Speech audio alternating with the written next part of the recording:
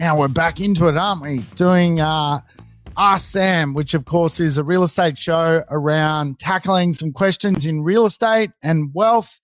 Today, I'm determined to do this show in less than 3 minutes, which is really what it's all about. And I have promised to get out in the streets, but this morning I was engulfed in data. Yes, tonight, Dr. Andrew Wilson is also coming along to our private client meeting, which is going to be awesome. We're going to talk about the budget. We're going to talk real estate. We're going to talk market cycles. So I've been absorbing some data, which I just love about real estate.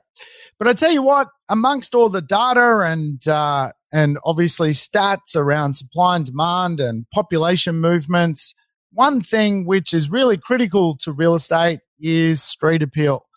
And I was having a chat with a chap over the weekend, and one of the questions he had for me was one of the properties that he was looking at, from just driving past, absolutely had no appeal and no street appeal. And I kind of had to question whether buying that property was the right thing for him to do. He was umming and ahhing about buying it. And I said, well, look, one of the big things when it comes to real estate is street appeal.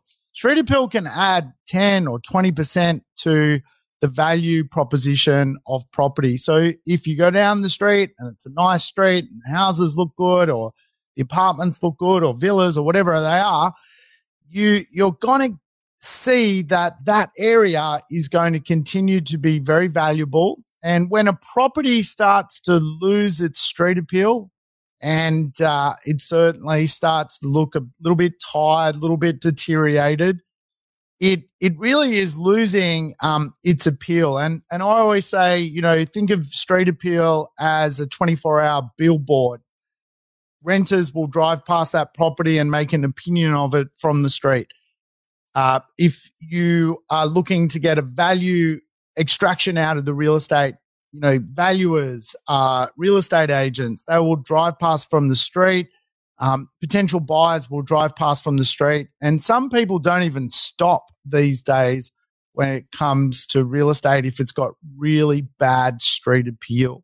So for me, a big tip when it comes to buying real estate, and I always try and teach this, is we want something, fairly well designed, because if it's well designed from the beginning, it's usually got pretty good street appeal. And of course, street appeal brings so much value to real estate. So that's today's show. Hey, thanks for tuning in. Thanks for all the shout outs, Alison and so forth. I'm glad you enjoyed the podcast. Some great podcasts out this week. On the Wealth Faculty, I even was the person being interviewed.